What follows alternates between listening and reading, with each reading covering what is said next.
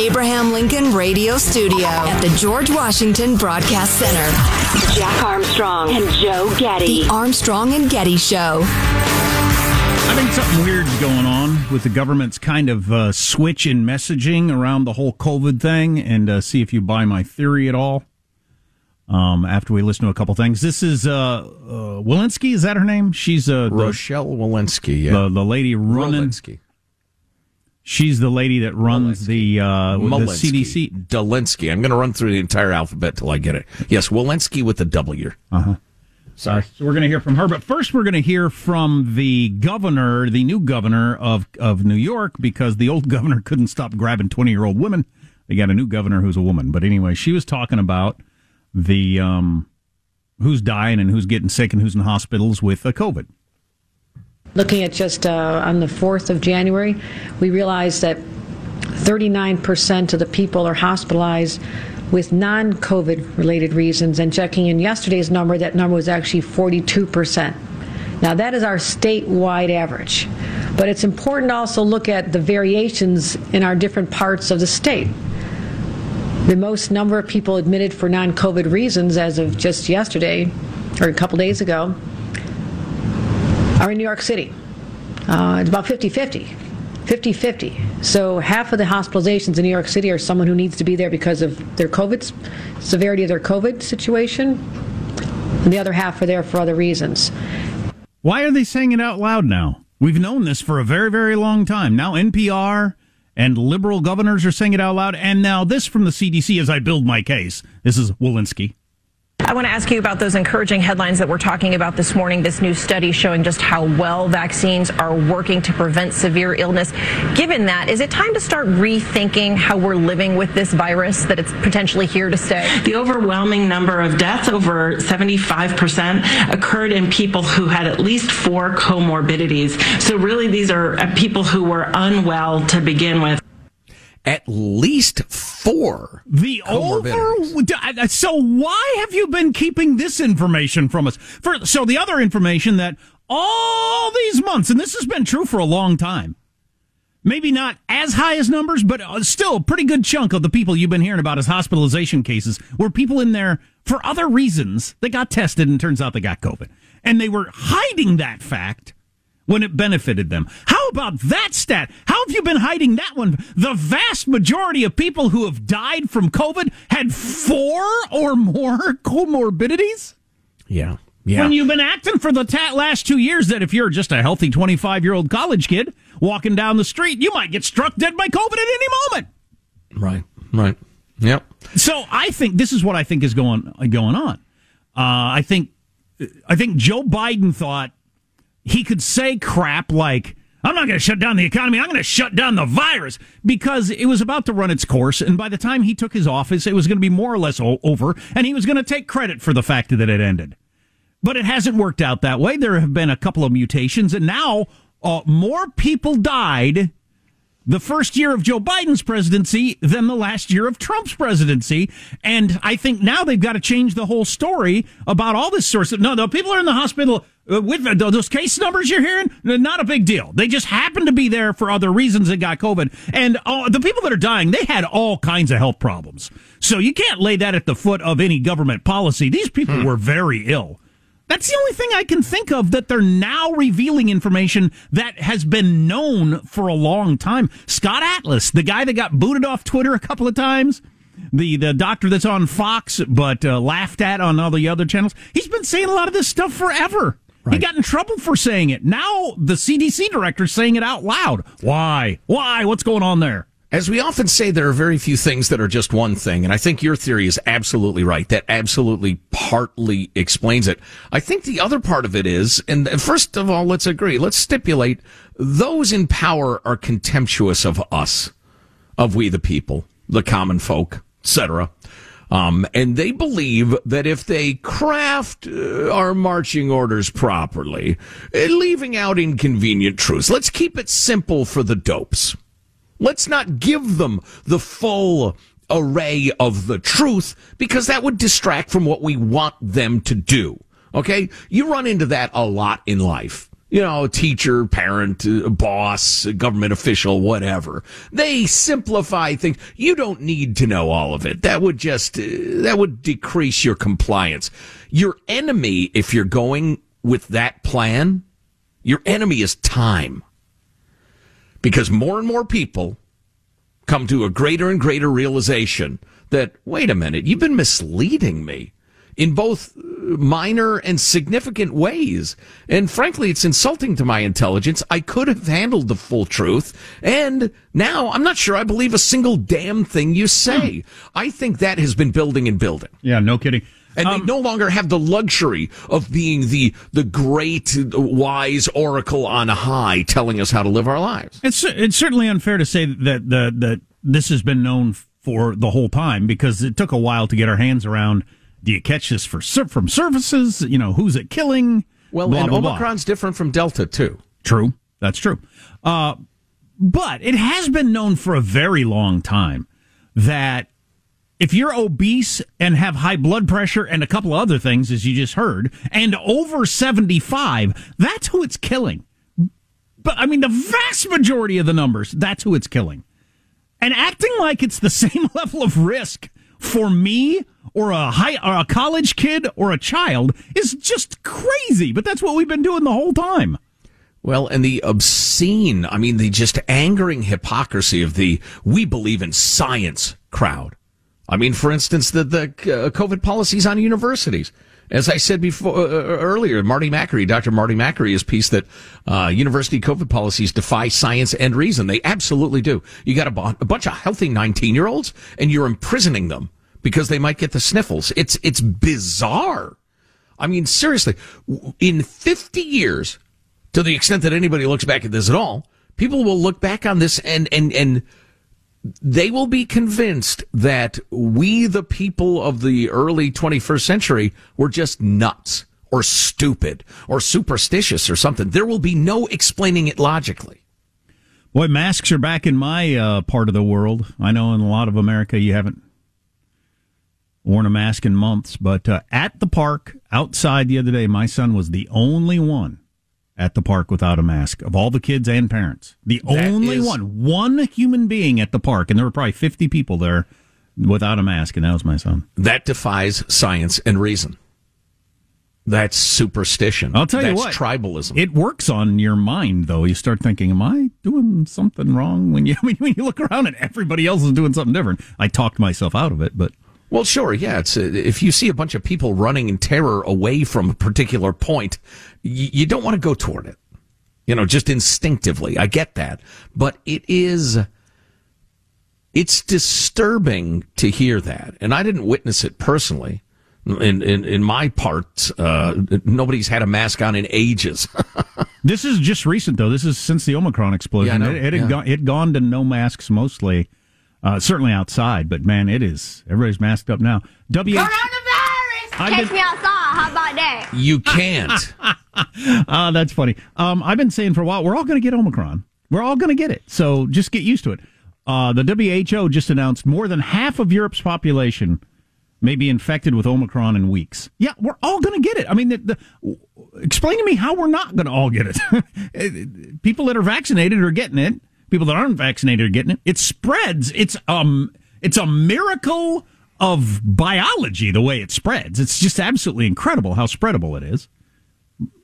I think if we just embrace that, won't we, and craft policy around that, won't we be much better off? It is urgent. It is nearly at the emergency point that we move into the endemic phase and say, hey, this is going to be around for a long time. It's an incredibly minor illness for most people. Let's behave accordingly. Let's live our lives. And, specifically, I'm looking at, and this is, some old ground, but it's renewed, cancer screenings, heart disease treatments, so-called non-emergency surgeries, which we found out just means it's a surgery that can be scheduled. You might be in excruciating pain. It might threaten your life, what the surgery is addressing. But if it's a non-emergency surgery, they won't give it to you because of the sniffles going around. You know what's crazy? This is so freaking insane. I gotta stay calm. We simultaneously are seeing companies and hospital systems although fewer hospital systems now, and cities like the city of San Diego, finally getting around to firing people who didn't get the jab.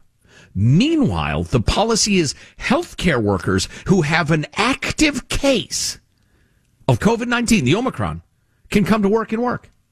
So if you refuse the vaccine, which really has minimal effect on you spreading the disease, you will be fired. But if you actually have the effing disease, you can come to work.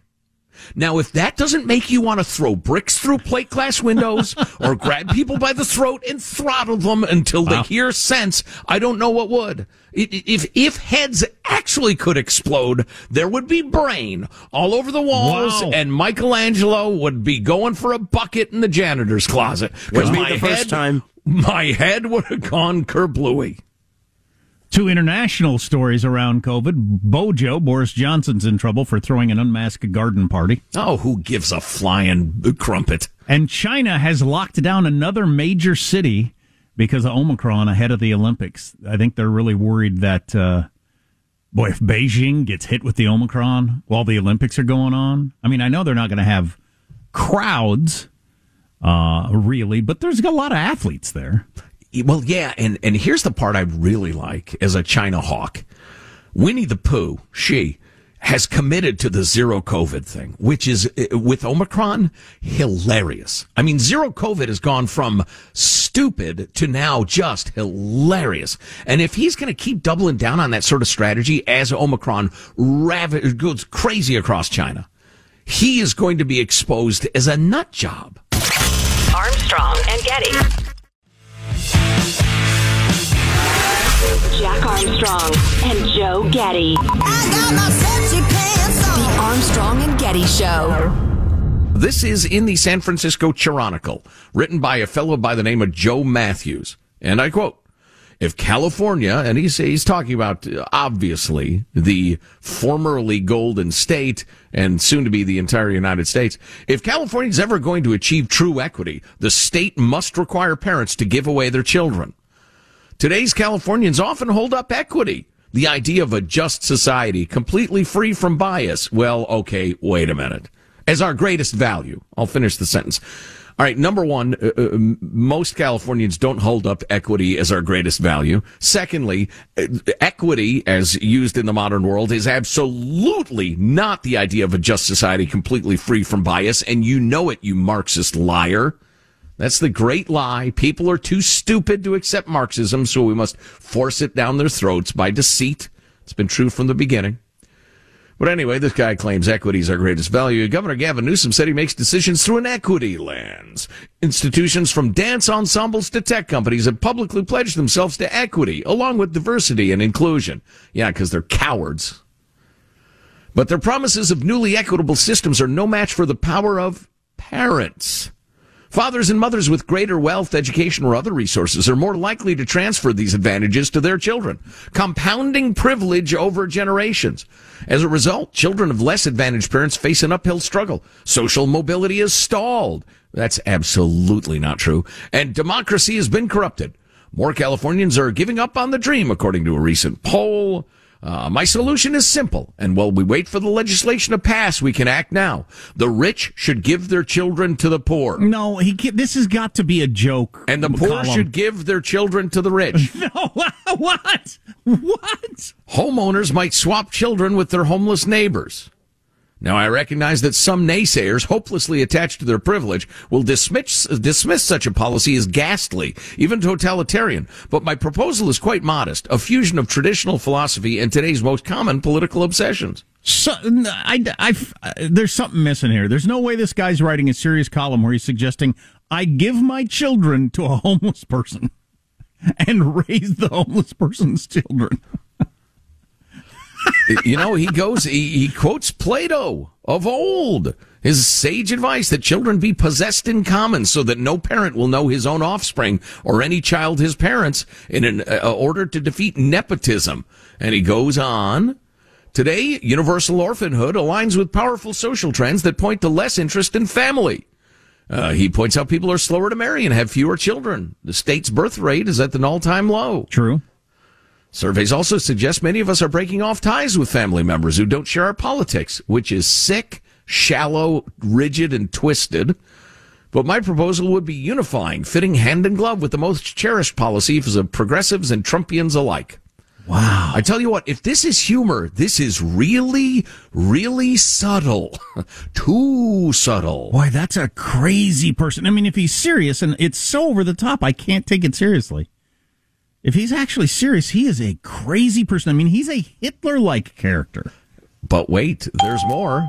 My proposal also would give Democrats the opportunity to build a new pillar of the social democracy they seek, a new system for raising children called foster care for all. Under this system, Democrats could stop pretending that they will enact universal preschool or child care, which they've promised and failed to deliver for a generation. Over on the right, you'll see people posing as parent defenders, but Republicans are happy to jettison fathers and mothers to pursue their greatest passions, like violating migrant rights. So this guy is militant. And they printed this in the San Francisco Chronicle. Yes, they did. Goes into abortion a little bit, then here's your big finish. Perhaps such coercion sounds dystopian. But just imagine the solidarity that universal orphanhood would create. Wouldn't children raised in one system find it easier to collaborate on climate change and other global problems? Now, I don't expect universal support for universal orphanhood. Oh, you don't? A few contrarians lost in the empty chasm between American extremes might object to this rational proposal on emotional grounds. They might argue that pursuing your own conception of family is fundamental to freedom, or that our differences and biases, for all the damage they can do, also give human life much of its meaning. They may also suggest that people don't really want to start or finish at the same point in life. They may even say that what we really desire is what the title orphan of the musical Annie insisted upon. I didn't want to be just another orphan, Mr. Warbucks. I wanted to believe I was special. But you shouldn't pay those critics any mind, because they just can't see how a relentless pursuit of equity might birth a brave new world.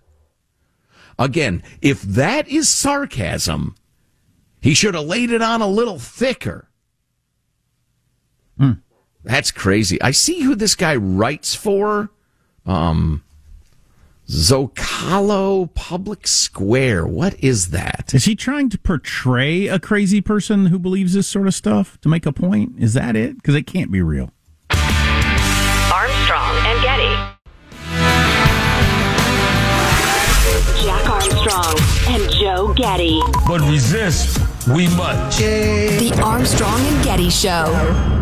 It's always great when we get a chance to talk to Ian Bremmer, who is the president and founder of Eurasia Group, a political risk research and consulting firm whose job is to figure out what's going on, not to please us politically, but to protect its clients, etc.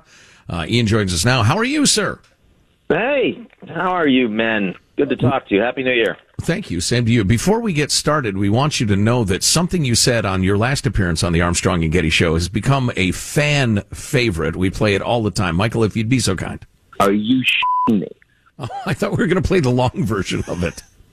The hell? Do you people not talk to each other? Would I rather be in Washington or in Beijing? Are you shitting me?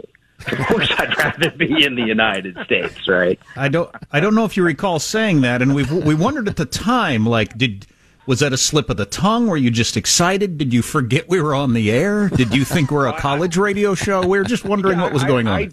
I thought that you allowed, sort of more casual obscenities. We should. It's my jihad is to allow bull s to be used on the air, but no, yeah, we have millions and millions of podcast downloads, but it starts as a radio show. So anyway, we are not s-ing you, Ian. We are glad to be chatting with you about the 2022 global risk list. It is compelling as always. Now, as former DJs, we might want to count down to number one, but let's just start with number one. What is number one this year? Number one. Well, we've been living with this pandemic for the last 2 years, so it's hard to throw it out, especially with the gaudy number of cases that, was 750,000 yesterday in the U.S., and it's sure as an undercount. The name of the number one risk is no zero COVID. And what that means, because, we're focusing on the whole year, is that actually the biggest problem is China. The country that did the best job responding to COVID once they admitted to it back in 2020 because they could test and trace, they could lock down, they could quarantine. They're going to have an enormously hard time dealing with the newest variant, Omicron, because as you've seen from a bunch of Biden advisors the last couple of days, we need to pivot to living with the virus. We've got the therapeutics, we've got the vaccines, and it's not about case numbers anymore. It's about hospitalizations and deaths. The Chinese can't do that. And they can't do it, number one, because their vaccines don't work in any way to stop Omicron spread. Number two, because no one in China has actually gotten the virus yet, so they have very low antibody levels, and they're focusing on stopping spread. So they will shut down a city of 13 million people with a handful of cases. They have the ability to do it. The impact of that this year on the Chinese economy and on the Chinese supply chain to the rest of the world is going to be really, really big. And no one's really focusing on this yet. So that strikes us as the biggest problem out there for 2022. Okay, so you got to that at the end there. That makes sense, because while I'm not a horrible human being that doesn't care about people, I'm not that concerned about how many people in China end up getting COVID. The fact that it affects the supply chain for the rest of the world, you think that's going to be a noticeable problem? Yeah, it's the second largest economy in the world, and it's the factory for the world. And, you know, if you ask Americans what they're most concerned about right now and what's driving Biden's comparatively low popularity, they'll say inflation. Well, where do you think that comes from? I mean, you know, we've had real difficulties getting goods from China. We've had real challenges with port facilities and with container ships and the rest. Well, that should get fixed a lot faster if we're all able to live with the virus. But if the world's second largest economy and biggest producer of stuff that we need is actually locking down like crazy all year, and by the way, you know, they won't even license Western mRNA vaccines like, you know, Pfizer and Moderna. They're waiting for their own Chinese mRNA vaccine, which they're pushing hard, but it's not going to be ready till the end of the year for big league population rollout. So 2022 is a problem here. It's just really interesting. I'd say it is. Hey, and I don't want to get too far off your list of risks because we look forward to it every year. But how big a deal is it that we found out this year that Xi is actually a communist? I mean, he's not just like a Putin-style dictator who wants to be rich and powerful. It would seem he's an actual communist and is like reining back the successful businesses and sectors in a weird way. That seems like good news for us. The Chinese economy right now is more unequal than even the United States. And for an ostensibly socialist country, that's a problem. And so what you have is Xi Jinping acting like an authoritarian populist, saying, no, I don't care about Jack Ma. I care about the working class and the middle class. And that means I'm willing to take some hits in terms of my private sector. So I don't know if you saw the Chinese government a few months ago said if you're a kid, you get 2 hours a week on video games. You don't use them. They don't roll over to the next week. Right. I know a lot of American parents that would love to put that in place too. But the fact is that's basically, cutting an enormous amount of wealth generation out of those companies. He doesn't care. So I do think that that's going to be a hit for a number of really, really profitable Chinese firms. I want to be clear. That's very different than, say, Chinese semiconductor industry, which they are putting an enormous amount of money in. They want to be world-class. That's very different from artificial intelligence and smart cities and sensors and autonomous driving, where the Chinese want their companies to be world leaders. So I think that you may be over-egging the pudding a bit by saying that this is the year we found out she is a communist. Gotcha. Yeah, cut it out, you over-egger. We could talk for the next month about China, but let's move on to number 2, which I found so interesting. The technopolar world. The report says the physical world is a mess because no countries are willing or able to provide global leadership. Digital space is even more poorly governed. Do tell. Well, so everyone is angry at the big tech companies now because there's so much disinformation, because there's so many challenges in terms of cyber attacks and personal security getting hacked and critical infrastructure getting hacked. And so you're hearing people say, well, government has to do something about this. In 2022, tech companies are going to get richer and more powerful faster than governments can catch up to regulate them. And that means more disinformation, more anxious populations, more problems in governance and elections. when you and I were kids, we would, if you wanted to figure out how screwed up we are, we would say, well, it was either the way you were brought up, it's nurture, or it's your genetics, it's nature. Increasingly, it's actually nature versus nurture versus algorithms. It's, wow. It's the virtual world and the way that kids are getting information and connecting with people as intermediated by these algorithms driven by tech companies. And, we're doing that without testing them on anyone first. You wouldn't do that with a drug. You wouldn't do that with a GMO crop. But we're doing that with literally the thought processes of the brains of our children. And I don't see how that isn't becoming a much more significant risk for society. Wow. As a guy who's raising a 9-year-old and an 11-year-old boy right now and dealing with a lot of that's a heap and helping us stuff to think about right there. That is really interesting. Well, that the executives from these companies don't let their kids on this stuff. Right. Absolutely. So perhaps I'm an idiot because I thought, and about half the audience is saying perhaps, I've thought the U.S. midterms is going to be fairly predictable and probably not of great note. You disagree, obviously. That's high on your list at number 3. Tell us what you're thinking. Well, look, this is because the 2022 election is so critically important for 2024. And in part, it's because the United States is fundamentally more politically dysfunctional and divided than any of our, major advanced industrial allies. We've had elections in the last few months in Germany, Japan, and Canada. They've all been fine, free and fair. We'll have them the next few months in South Korea, France, no problem. We can no longer have free, fair, legitimate national elections in the United States. The losing side thinks that they're illegitimate and stolen. And that started in 2016 with the Russia collusion story. Hillary Clinton didn't support it, but a lot of Democrats did. It got much worse in 2020 because Trump himself pushed the big lie and has been doing it very effectively with his supporters for the last year. And now we're setting up for the midterm elections where, the Republicans, led by Trump, are very likely to take the House, maybe the Senate, and key gubernatorial and state legislatures, which are going to be critical for certifying the election in 2024. So this is kind of the tipping point for what is likely to be a much more problematic and, dare I say, crisis cycle as in the run-up to 2024. We will have a link to the Eurasia Group's 2022 risk report, Top Risks 2022, if you want to look at the rest of it. Ian, as always, we could talk to you all day, but you have limited time. We thank you so much for the insight. Thanks. We look forward to the next chance to talk. Happy New Year, gentlemen. Be good. You too. Armstrong and Getty. Jack Armstrong and Joe Getty. I forewarned you. Let's go, Brandon. The Armstrong and Getty Show. I'm reading The 100-Year Marathon, which is the absolutely fabulous book about the realities of Chinese strategy.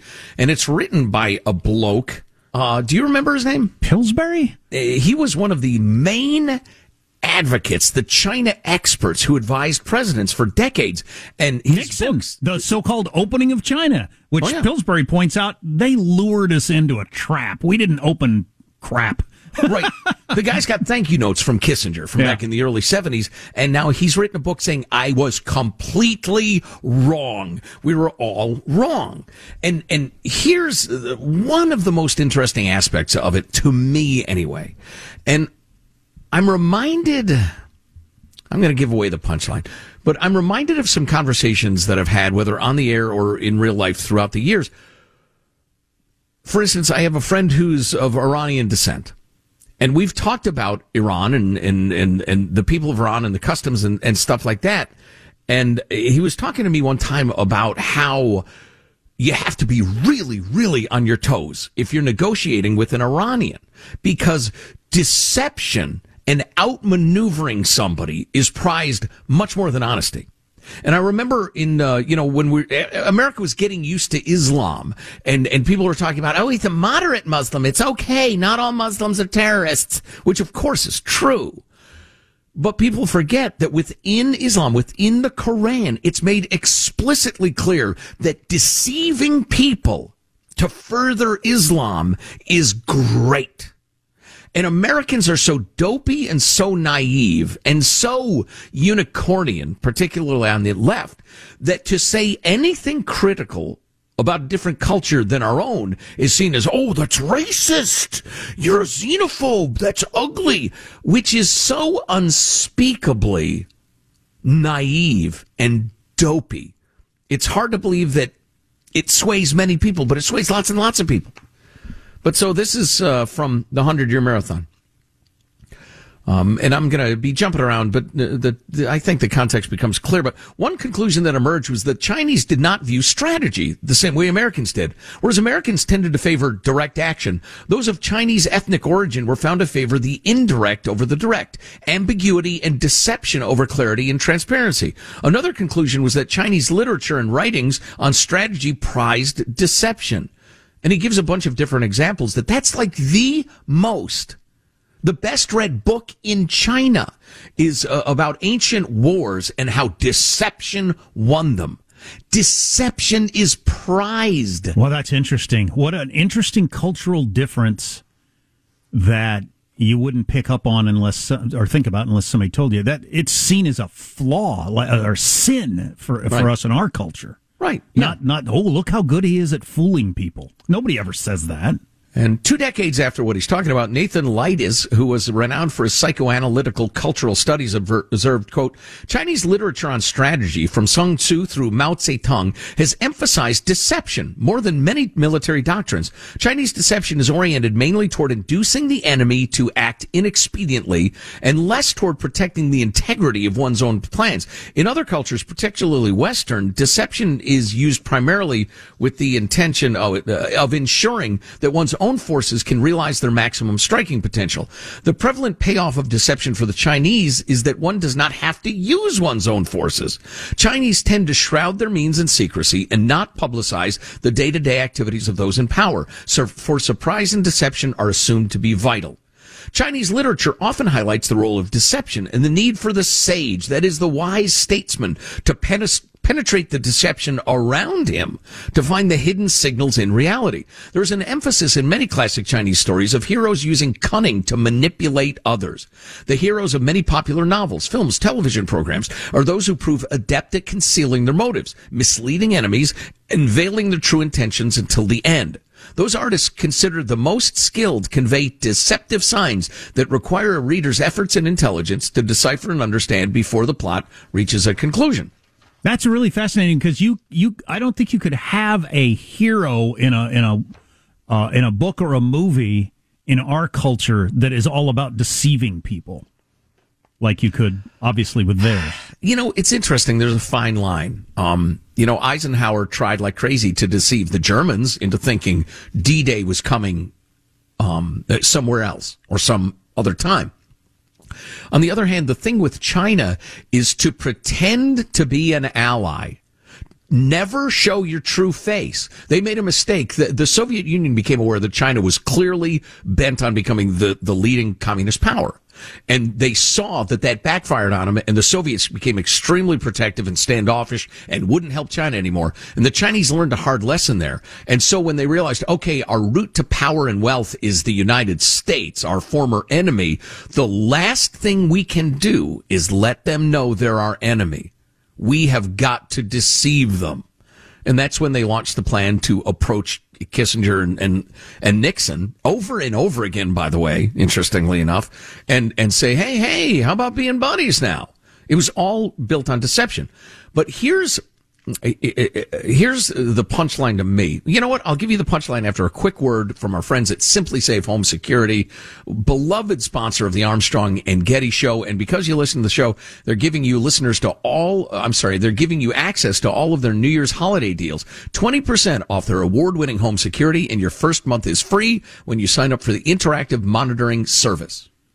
Yeah, and it's so simple. You can customize the system for your home online in a couple of minutes at the website that we're going to give you, and even get free custom recommendations. No long-term contracts. That's the way pretty much all security systems work, is you sign up for several years, whether you like it or not, whether it's too complicated to use or not. No long-term contracts or commitments. It's really easy to have more peace of mind this new year.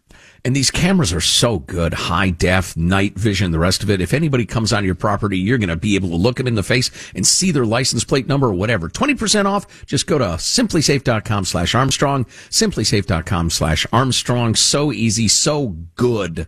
Simplysafe.com/Armstrong. All right, so here's your punchline, if you will. There's a huge 1940s study. The United States was trying to come to grips with Chinese culture, trying to figure out, all right, this emerging power, how do we deal with them? What do we need to know about Chinese culture? And they interviewed thousands and thousands and thousands of people of Chinese origin about Chinese culture. And the results of the original 1940s study, the idea that an ethno-national group viewed the world differently, proved controversial and politically incorrect, and they were never published. The sole existing copy rests quietly in the Library of Congress, etc. So they did this enormous study, and they said, hey, turns out in Chinese culture, deception, pretending to be your friend, pretending to be your ally, meanwhile undermining you from within. That's not viewed as awful. That's viewed as clever. People smile and clap their hands at that sort of thing. And the left reacted to that by saying, oh my God, that is racist. That is so judgmental. It's xenophobic. And they buried the report. If you can't face up to what is true, get off the stage. Well, in the long arc of history, I'll tell you which one of the cultures is going to survive and which one will be dominated. Yeah. I've become aware of, I think, is it the 36, the 36 principles or the 36 something or other. It's a piece of literature that's as important to Chinese culture as, gosh, I don't even know what is to ours. The Constitution, honestly. And it's 36 stories of the great warring period of Chinese history. And they're all about deception. And the fact that we're so dumb and friendly and maybe it's just that we're nice. We're a nice people. The fact that we can't come to terms with that is to our discredit. And if we don't wake up soon, to our doom. Armstrong and Getty.